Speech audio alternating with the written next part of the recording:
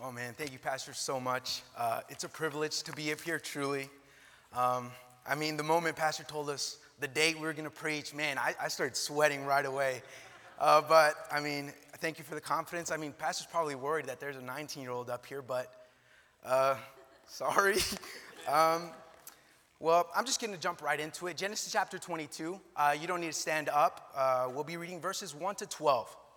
Now, this is the story of Abraham being told by God to sacrifice his son Isaac. And I'm sure many of us have heard this story countless of times, but I think there's something crucial, something very important that we must be reminded of or even know. And Genesis chapter 22, verse 1 reads, "And it came to pass after these things that God did tempt Abraham and said unto him, Abraham, and he said, Behold, here I am. And he said, Take now thy son, thine only son Isaac, whom thou lovest, and get thee into the land of Moriah, and offer him therefore a burnt offering upon one of the mountains which I will tell thee of.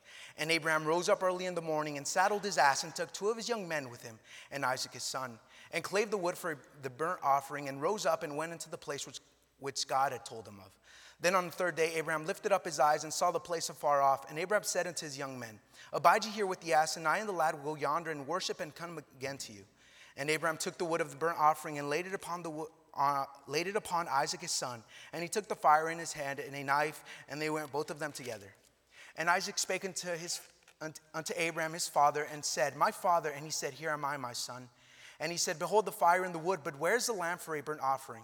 And Abraham said, My son, God will provide himself a lamb for a burnt offering. So they went both of them together.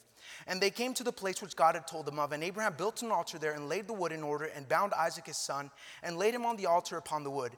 And Abraham stretched forth his hand, and took the knife to slay his son. And the angel of the Lord called unto him out of heaven, and said, Abraham, Abraham. And he said, Here am I.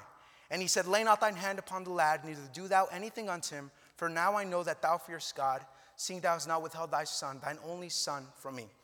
The title of my message this evening is Your Sacrifice. Let us pray.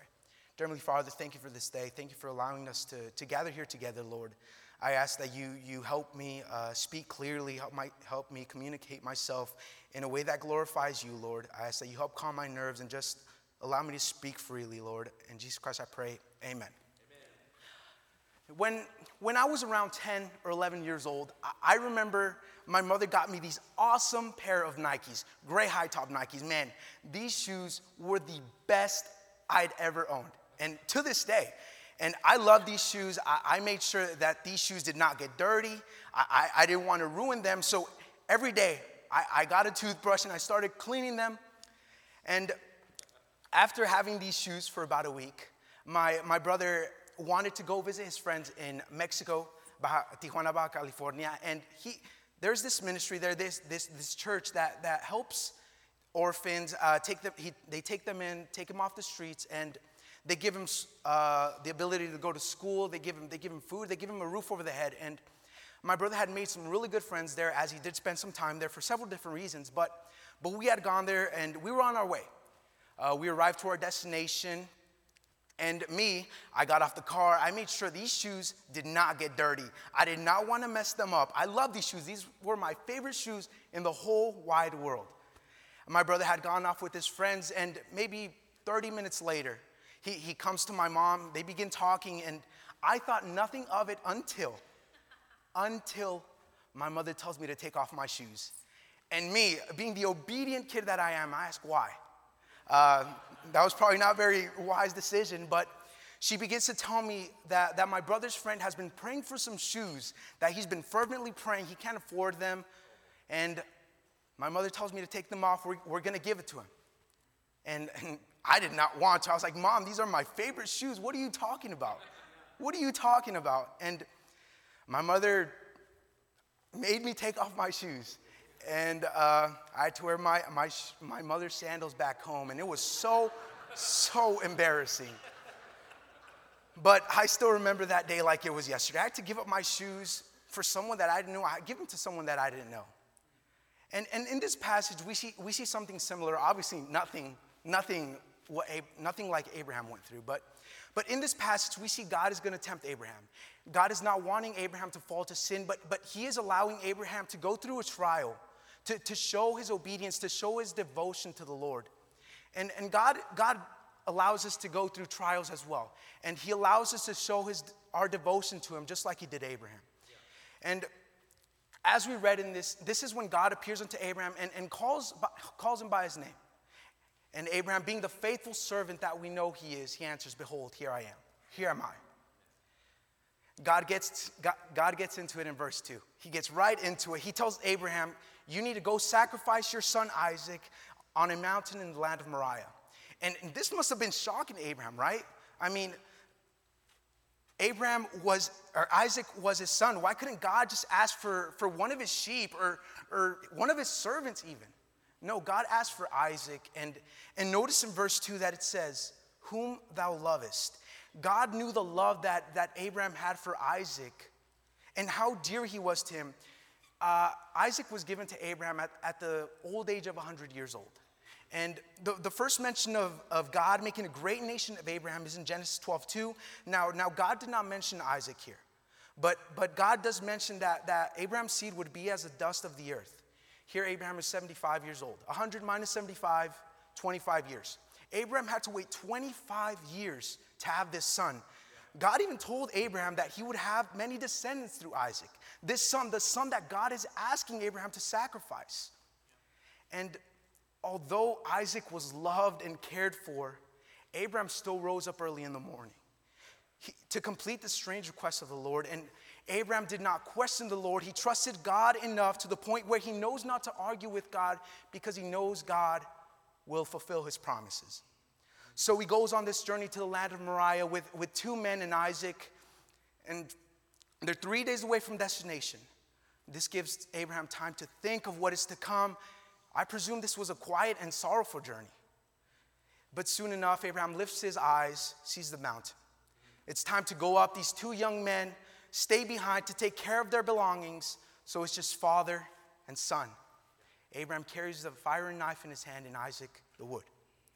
In verses 7 and 8, we see a short dialogue, and note this is the only dialogue between father and son, and maybe there could have been more, but this is what God has left us with. Here we have a father who is asked by God to sacrifice his son, a son whom he loved, a son whom he waited for patiently. And on the other hand, we have a son who trusts his father. He never thinks that his father would cause him any harm. So he asks his father, hey, Dad, where's the lamb for the burnt offering if we're going to sacrifice to God? I presume these words must have pierced Abraham's heart. Abraham knew what was going to happen to Isaac. He knew what had to be done. But he answers, God will provide himself a lamb for a burnt offering. At this point in time, Abraham had some time to think and reason something in his mind. However, God never told him that he would redirect Abraham's course of action. But Abraham did believe that God could and would raise Isaac from the dead. Right. It says it's Hebrews 11, 17 to 19, and I won't read it for the sake of time, but I believe this is what Abraham was clinging to. God promised that Abraham's seed would come through Isaac. He knew God would never break a promise, so why could God not provide in the hardest of trials? Yeah. Abraham trusted God, but this request was still difficult. They arrived to the place God had shown Abraham. Abraham builds an altar there, begins to lay the wood. He prepares everything.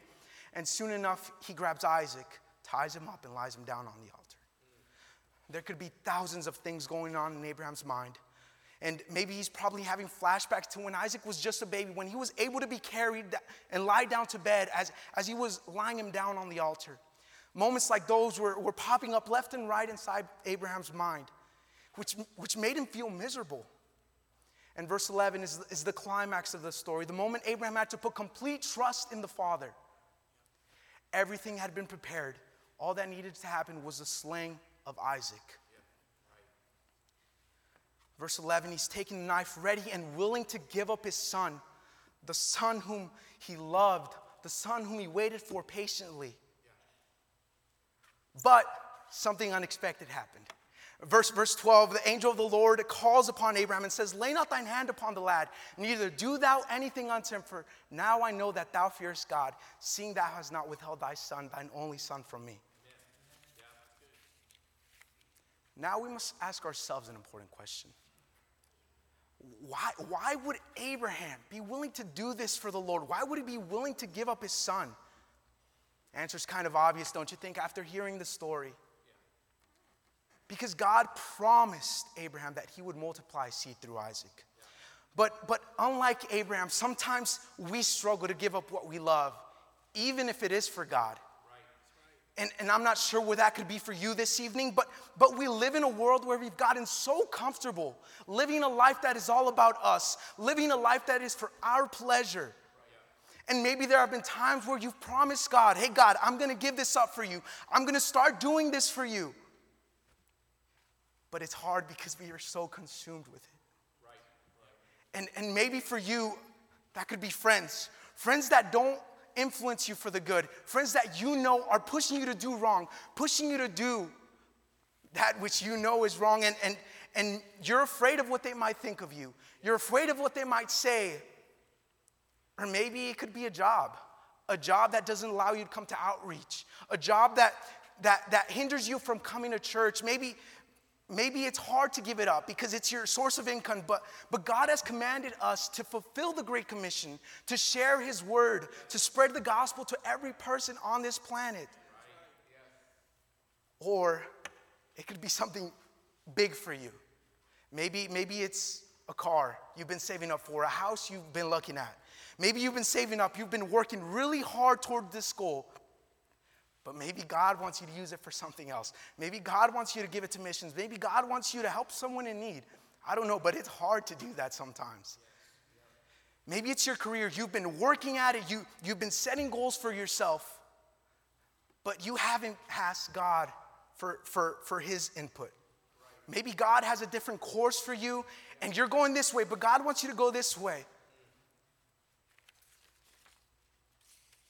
See, sometimes there are things we need to sacrifice to truly reap God's blessings. And I'm not sure what that is for you once again, but you know what you need to give up this evening. And I'd like to note 3 verses, Genesis 22, 16 and 18, but I won't read them for the sake of time. But this is where we find what God says to Abraham after he passed the test.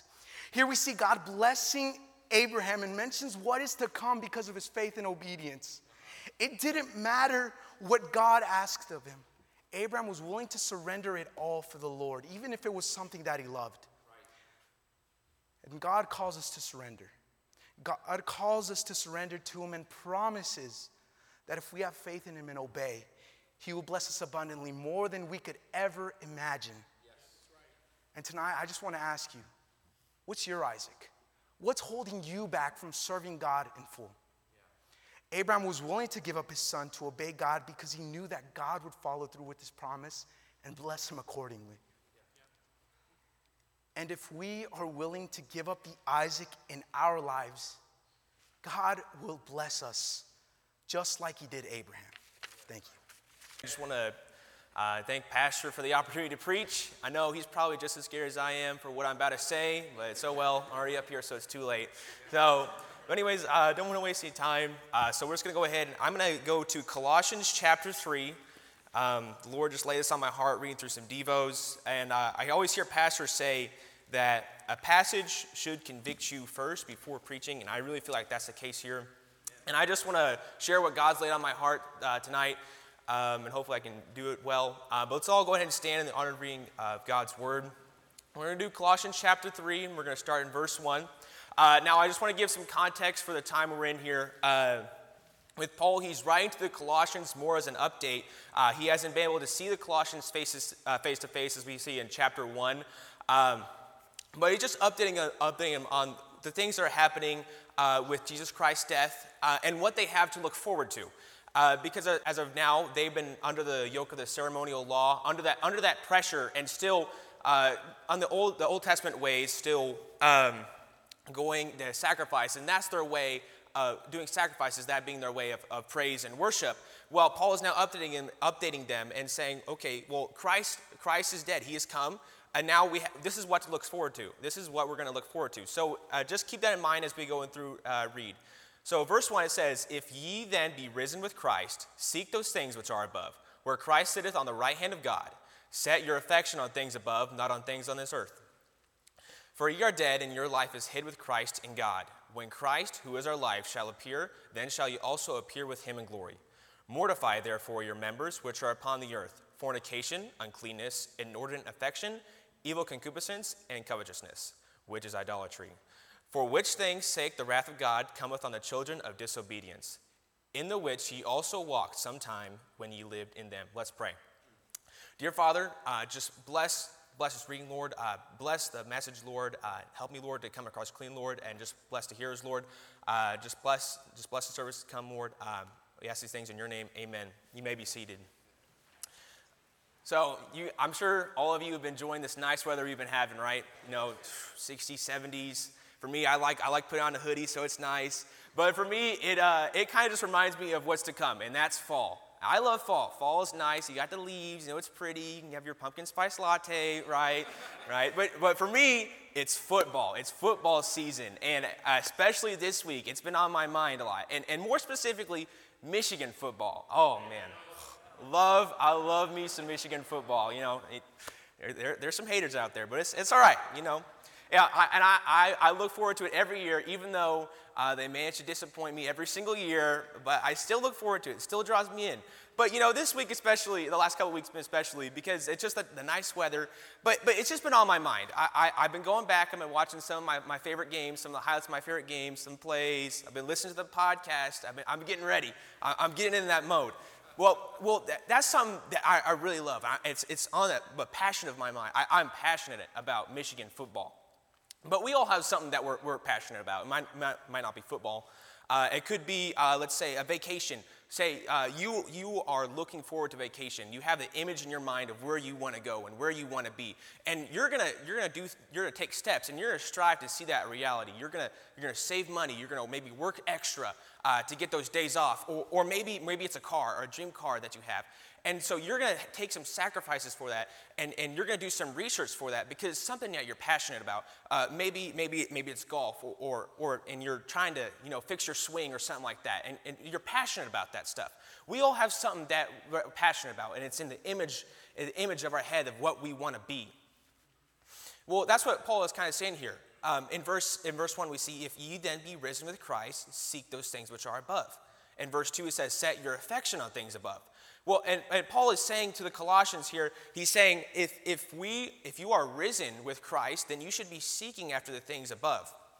And I'm going to point out again that this is an update, and this is how he's showing the Colossians of the new way to praise God and what they have to look forward to. And in verse 2, we see, set your affection. And so what does this mean? Well, affection meaning having something that has your sentiment, or something that you love, or something that's on your mind, like we kind of just talked about. That for me, Michigan football has my affection. I love Michigan football. Well, he's saying, set your affection, set your passion on things above. He wants the Colossians to have the things of God on the forefront of their mind. He wants them to actively seek after the things of God. Something that's on your mind. You're dwelling on it. They're supposed to meditate on it, to turn at the thoughts of God. He wants to have a passion. He wants them to have a passion for the things of God. Yes. And not only that, in verse 5 we see, mortify therefore. So he's talking about just mortify all forms of fleshliness. And sometimes that can be a problem for them too. So mortify meaning, to deaden or to cut off or destroy, basically just take away from, or basically just to destroy completely. And they were to take away or destroy these things that were becoming an issue and separating them from God. Why? Because those things were hindrances to their spiritual walk with God. They were supposed to spend time in the things of God and refute the things that could take away that time with God. They were supposed to sacrifice their time, mortify. They have to take that away. They have to sacrifice certain things in their life. Just we heard in Brother Sammy's message, there are certain things we have to sacrifice in order to seek after the image of Christ. In order to better ourselves, there's going to be things that we have to take away in order to grow in God. So what does this mean for us? What does this mean for us? Let me put it this way. Let's just ask a couple questions. So what is spending my time now? What does it do for me to think on the things of God and to constantly seek after the things of God? And not only that, but sacrifice my wants for God to do for what God wants. Why should I care about that when I'm already saved? When I'm a born-again believer and I already know where I'm going, and that's heaven, and I already have that settled, why should I care? Why should I care what I do for the rest of my life? Let's put it this way. So say you have the knowledge you have now in 2023, the present day knowledge you have of yourself up to this moment, everything in the world, 2023. But you go back 15, 20 years. But you have the knowledge of today. What are you going to do? Well, me personally, I'm going to be looking at, I'm going to be honest, I'm going to be looking at the stock market, because if I already know where it's going, I know I want to invest. And I'm going to be looking at Amazon and Bitcoin and maybe a little real estate too. Because, but why would I do that? Well, because I know where the outcome is. And I know where that may seem insignificant there. I know it can grow into a huge chunk in the future. Right. And, but 15 years ago, I'd be a little 5-year-old, and I'd be trying to explain to my parent why they should buy something called a Bitcoin, and I'm not really sure that would go over well. But, I would try my best. But you know what I mean. But back then, too, if you have that knowledge, maybe not everyone else has, and you're spending your money and you're investing in something which really just seems so insignificant at the time, and no one really cares about at all, and it's not going to give you an immediate return, because you have to wait for those things to progress and over time to become what it is today. But at that time, no one cared, and everyone thought you were crazy. But you knew that Bitcoin and Amazon would make thousands. It'd be a huge return. Yes. You see where I'm going? Yes. What that is, that's an opportunity time window.